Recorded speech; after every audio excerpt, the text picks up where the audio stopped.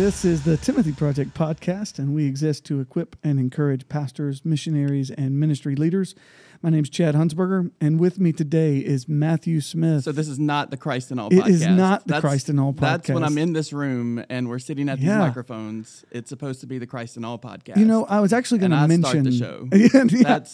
That's what took place for some 2 years, right? Right. Yeah. I was going to mention that. So Matthew Smith was a resident here at Colonial Heights, and is a church planter from us, and we're so thankful for that. But during that season that he was here on staff here, he led out on the Christ in All podcast, which is a different podcast that we do, and he was both the question asker and kind of the poke the bear, and that was my favorite part. Yeah. And so it was, we sat at this table with these mics in this room for a long time, and thankful for that. But this time I'm kind of flipping the script a little bit. Right. We are on a different podcast, but this one I want us to think some about church planting. Okay. This is new for you. It was funny. A few months ago, you and I got invited. Panel.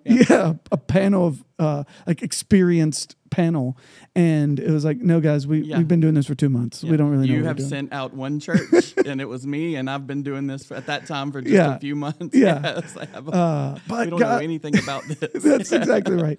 We're trial and error.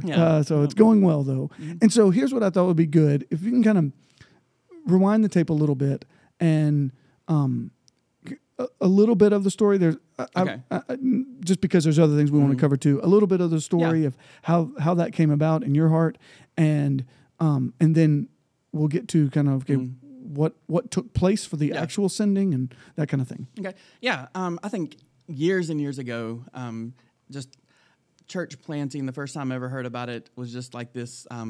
It was just this crazy idea to me, right? Especially here in Mississippi, and that's what of when we have churches all over the place, right in the Bible Belt. And so I had that conception that I think most people probably have of why do we need new churches? We've got so many of them already, and Mississippi is like the most churched state in the United States. So, so that's where I would have been coming from for a long time, and thinking, hey, let's just feed into the churches we've got. Hopefully the existing churches can do a good job. And but then it wasn't until many years later, and you and I are serving on staff together at a different church, right? And you were the associate pastor there. I was the student minister, and actually had started doing some other stuff as well. But just having like different things going on, riding in the car together to go get breakfast on a Sunday morning, just having conversations about different things. And so you come from the background of like your dad had planted a church. That was something like, and so we were having conversations about church planting. Yeah. And in those early days, like not only did I never like saw myself as ever being a pastor, I also definitely never saw myself as being a church planter, right? And so those early days was like, oh, that might be something crazy that Chad might do, and maybe I can be a part of it somehow, right? And even in those early conversations, we were talking about this area of where we live, like it was like the Brandon area out by the reservoir, 39047 Northwest Rankin County, right? And so we're just having some of those like kind of dreaming conversations, right? And it was in some of those conversations, and then in other like books I started reading, other podcasts I started listening to of different pastors and different things. That was some of the steps where the Lord was like really opening up the doors of church planting and seeing why it is a necessity. Yeah. That when we talk about multiplication, it's not just making new believers; it's also making new churches and planting new churches. And I think we've had a previous conversation on the Christ in All podcast, and so we said some of the same things. But the idea was that we heard that in Mississippi, like 60% of the population affirms the fact that they are not engaged in church. That's right. They are unchurched. That's right. And so if everybody decided on Sunday morning to go to church one Sunday, there would not be enough churches in the state of Mississippi to house everybody.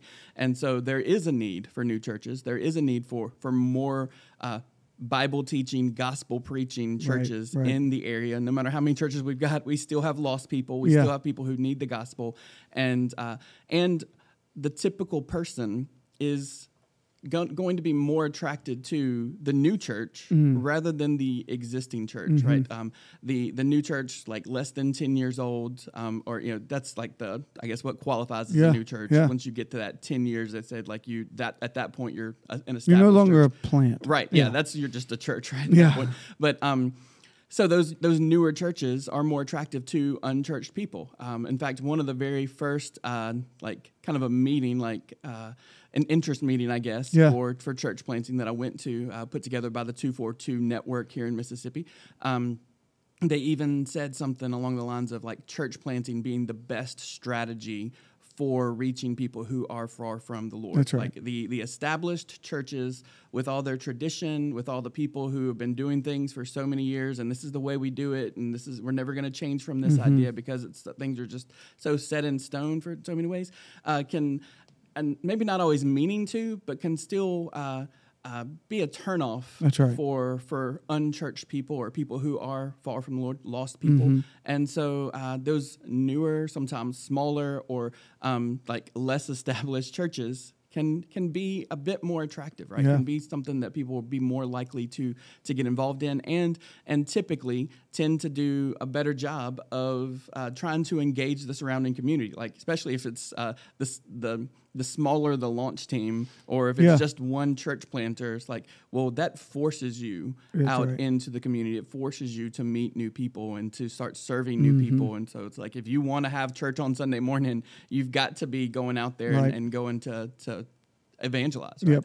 And so that's that speaks into some of like why church planting is effective, because there's like you don't have the built-in audience of 200 or whatever, or whatever it is. So so I think that was really where the Lord was kind of pushing me. So there was, again, that's a long story of like plenty my more background, pieces and parts that we to could that. talk about. But that was the Lord just kind of opened that up. The opportunity was here at Colonial Heights, and from other stories that I've heard from other church planters, this is, if not the one of the most like healthiest situations of a sending church, sending us out with what the financial resources, the core team itself, the 25 to 30 people that were sent out with us, and the support that we've continued to receive from you guys as our parent church. So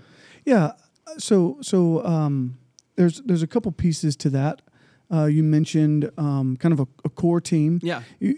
I thought this was one of the things I really liked in your terminology with that team. Yeah. Oh, yeah. It was really more like a ascending team. Right. Yeah. So I think I said core team. That's probably the more commonly used term. Right. But what we intentionally used when we were actually putting that together was a launch team. Right. We used that term, launch team, for a couple of different reasons. Typically, that team that starts a church, when they're being sent from a parent church, sent out, it's not uncommon for them to eventually return back to the parent church. A lot of times those people have been there, and that's actually the case with us. They've been there years and years, maybe even like multiple generations of their family being at this parent church. But they care about the Great Commission. They care about lost people. They want to see more people come to Christ. And so they would say something like, "Yeah, I'll give a year or two to this new endeavor, and I want to help this new church get off the ground." And so they're not. So that idea of core team, it just seems like, hey, they're the lead team. They're the ones who are sitting around the table making the decisions. But the launch team, it really is the idea of being sent out, and we're helping this thing get off the ground, right? My hope is that lots of people on that launch team stick around. Right, sure. But I know that there are, at least one or two, that are planning to come back, right? Yeah. And so they actually told us at the beginning, like, hey, we'll give you a year, and then I'm going to go back to Colonial Heights. Yeah. And so that's we went in with that expectation. Yeah. And it's also because it is so common for people to return back to the parent church, if you refer to them as the core team, the ones who were here, Mm-hmm. like, and you have that conception of like these are like the core members, right? That's that kind of layer of importance. When they do return back to the home church, that can be discouraging to the new people who came along, who were like, all right, this was the core team, and they all left. Like, but if it was the launch team, it just carries that idea of like, hey, we were here to get it started. The fact that they went back is not that big of a deal. Like we were intending. Like they got it launched. That's right. And then they're going back. And so now we've got this new group of people, hopefully, that's a new core, so to speak. Yeah, the new people. Yeah. In a moment, I will speak a little bit to what it's like to be on the sending end of some of that, but on the on some of the like receiving end, so to speak, of the being the sent versus the sender, there was, in your case, you kind of joined our staff, and were preaching some on Sunday nights here, and kind of helping people get to know you. You were in a life group, you were teaching classes, you were doing different things like that. But once we said, okay, we are going this route, and we had a place, part of your job was to kind of recruit from here. Tell us a little bit about what it was like to I mean, I know what you did, but what it was like to try to ask people, hey, will you go with me? So we were intentional about that. I mean, it was very helpful that it had been talked about from the stage already. This was not a new thing to everybody. When we started making the announcements and started talking about it, had already been preached on maybe like a year or so beforehand that Colonial Heights was going to plant a new church. So it was like, okay, we're doing it, right? So and then when we were able to talk more about the plan, we could say things like, hey, we want to plant this church over in this area of Brandon, Mississippi, other side of the reservoir from here at Colonial Heights. We know that there are people who are members at Colonial Heights who live on that side of town. One of the very first things we did is we got on our church member database and we ran the report, of who has that Brandon zip code or Rankin County zip code, right? And so we had that list of people who were potential targets, right? And so I think we had an interest meeting, and they all got the letter, the email that said, hey, we would love for you to come hear more about this. And again, it had already been talked about, so they already knew that this was a possibility, right? And so they had started communicating with some of those. We had a really successful, I think, around 50 people came to an interest meeting. And then just following up with those people, hey, where are you at? Some lunches, some conversations. Some of them were saying, hey, we really feel like we're supposed to stay here. We really feel, hey, our kids are involved in kids ministry, student ministry. It's not a good time for us. We would... and a lot of times they were almost apologetic, right? It was like, hey, we can't, it wasn't they were brushing off this crazy idea. It was like, hey, we would love to be a part of this. It's just not the right time. This is not for us right now. But then there were a lot of them who were signing up like right at the beginning, just several encouraging stories of people who from the get-go were just, I'm sold, I'm in, I'm going to be a part of this. And so, and then there were, those, some others who kind of came in later, or maybe there were some folks who kind of wrestled with it for a little while and were like, they at the beginning were not in, but then later on felt like they were supposed to. Or then the opposite happened a couple of times, right? So people who were coming to our training meetings but then said, hey, this is really not for us. And that was again intentional. Like we kind of advertised it as come to those first few meetings if you want to take the next step, and you decide that this is not the right time for us, right? So lots of people went through that kind of process. And then, like I said, we ended up launching with about 25 to 30 people coming from Colonial Heights with us as that base, the beginning of the church, right? Yeah. So there's a couple things I would want to say. One, some of you who are listening right now might be thinking, I only have 60 people on Sunday. I only have 100 people on Sunday. Sending 25 people, sending a quarter of my congregation doesn't seem like a positive idea. And I totally understand that. And so you can kind of get some numbers, not because I think numbers are the end all be all. But for us, on a Sunday, when we were sending Cross Community Church, which is the church you've planted, we had about 750 on a Sunday morning gathering. And so we were sending the 25 or 30 with you. There was also a few families that were going to the mission field. And so we had about 50 being sent kind of at a time. And I think the math on that is like 8% or something like that. And so I would say for you to know, if you're the pastor who's not necessarily feeling like you're supposed to be a planter, but you would love to see that happen, you think, I don't know that I could send that many. Two things to say. One, you don't always have to send that many people. Yeah. It could be that you send a family and maybe one more. Or it also doesn't mean that as a sending church, you have to do quite as much financial support. Yeah. There are a variety of ways. In fact, I would encourage you, if you're of a Southern Baptist church here in Mississippi, contact the Mississippi Baptist Convention and say, we want to be a part of church planting. Yes. How do I do that? How do we connect with a church planter? The systems are in place for right. you to get on that path, to receive training, to get everything you need. That's right. They will help you develop that team to go with you, to recruit those people. They will talk to you about how you raise finances if you don't have the sending church who's able to do what Colonial Heights is doing for us.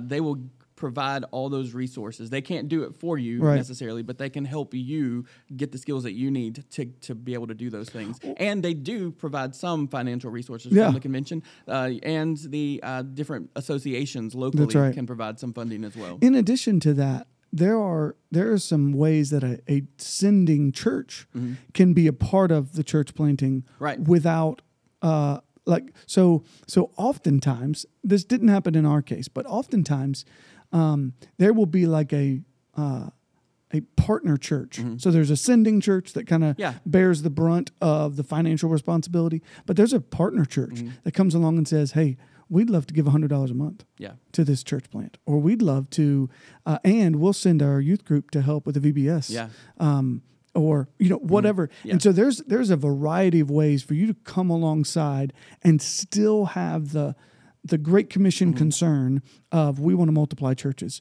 We want to. That's the way making disciples happens, is through the church. And so we want to multiply churches, because the other reality is we planted a church that was 20 minutes away, that we had church members living in that community. If Matthew had come and said, hey, I feel like I'm supposed to plant a church in Tupelo, well, we're probably not going to as likely send as many people. People all selling their stuff or moving getting a new job, probably not as likely. Or especially if you had said Colorado or Texas or wherever else, probably not as likely to send a 25 or 30. But if it's kind of in town, so to speak, in the general community that you're in, then it is more likely to be able to send like that. So we've done the sending. It's happened. Tell us, how's it going? So we had a launch Sunday. We the very first worship gathering, we had over 70 people, which was just blown away by that. Super great. I found out after the fact that one of the guys of the association said that whatever your launch Sunday is, expect week 2 to be 50 to 60% of that number, and then so we did drop a pretty good bit that next week, but not that much, not 50 to 60%, right? We've kind of leveled out at the mid 40s, upper 30s most weeks, and we have had a few Sundays where we hit in the 50s, right? So we had a couple of bigger ones, and so that's been encouraging that people are coming. That we've been we went into that first Sunday hey, it may just be this 25, it might just be us sitting around listening to me preach, right? And we're thankful that it wasn't. That God continues to send people our way. That we continue to go out and inviting people in and engaging the community in different ways. So we have had a few families that have joined, or family units join. We've got probably my favorite story so far is New Year's Day fell on a Sunday, so just a couple weeks ago, and I did a standalone kind of New Year's sermon, kind of focused on. The story of John the Baptist, repent and be baptized. So not New Year's resolution, but New Year's repentance, we're turning away from our sin and we're walking in, and so it's that idea of baptism, walking in the newness of life that God. And so, as part of that message, I challenged the church to be praying for 2023 to be the year we see this year we want to be baptizing our first people here at Cross Community Church, and that day someone came forward requesting baptism. Oh, that's awesome. And the next Sunday, somebody who wasn't even there the previous Sunday because they were out of town visiting family for the holidays came back. One of the families, their little boy had prayed to receive Christ earlier that week. So it was like the next Sunday I got to say the Lord answered that prayer twice, right? And so it was like, hey, that doesn't mean we did it. That means we got to keep going. That means we keep going. That means we've got a whole rest of the year to get however many more we can, right? And it's like, and now there's a unique challenge of like, how do you do a baptism in a rented space without a baptistry? That doesn't have a baptistry, right? Yeah, so I'm like on Amazon looking up like inflatable hot tubs and things like that, right? So That's it's awesome. like all these neat things, That's good. So we're trying to figure out some of the logistics of that. And so I'm meeting with the first person who came forward. I'm meeting with him today. Got lunch with him, so we're going to hear his story and what God's doing in his life. And so good things are happening. We're still doing different things, trying to engage our community well. We meet in a daycare, and so we want to do different things to serve them. And, we've had some different outreach events, like a fall festival and like other those kinds of things. And so we just want to keep working hard and keep doing things where we can go out in the community where people already are. And trying to be trying to instill more of that go and tell mentality, and not like less of. I don't want to like say we never do the come and see thing, because like every Sunday morning worship service is a come and see. Like we want people to come to our church, but focus primarily on the go and tell. Be around the people where they're already at and trying to engage them on that level. Excellent. Well, I am so thankful for Matthew. Oh, you had something else so too? before we kind of wrap up, you mentioned the smaller church pastor, right? The people who like, I can't send 50 people. I've only got 50 people, or I don't even have that many, right? I have also, as a church where we typically have about 40 in attendance, right? I've already told them that we're a church plant that wants to plant churches. We had a new members class this past Sunday, and so these new visitors, I told them, in fact, it was kind of funny because one of the people there asked if our vision was to be a mega church, and it's like I'm looking around the room, and it was like, like we think we do a whole lot of multiplication, right? But no, it's like if we grow to a certain size, our plan is to be sending people out from this congregation. We want to have that built into the DNA of who we are. That's right. And so that's a difficult switch to flip for somebody who's been doing church a certain way for a long time. But that doesn't mean that it's not possible. When we plant a church, Lord willing, in the first 3 to 5 years of our existence, that's our timeline. That's when we want to do it. It won't look like what Colonial Heights did for us. Right. It'll be a very different kind of context. It might be we have one person that we're sending out. It might be that we've got two, like you said. It might be it will be very different. But that doesn't mean we're not going to do it. That's right. That's the call that God has given us, and we want to take that seriously to be multiplying new churches. And I'll just say this last thing: like we're on the same team.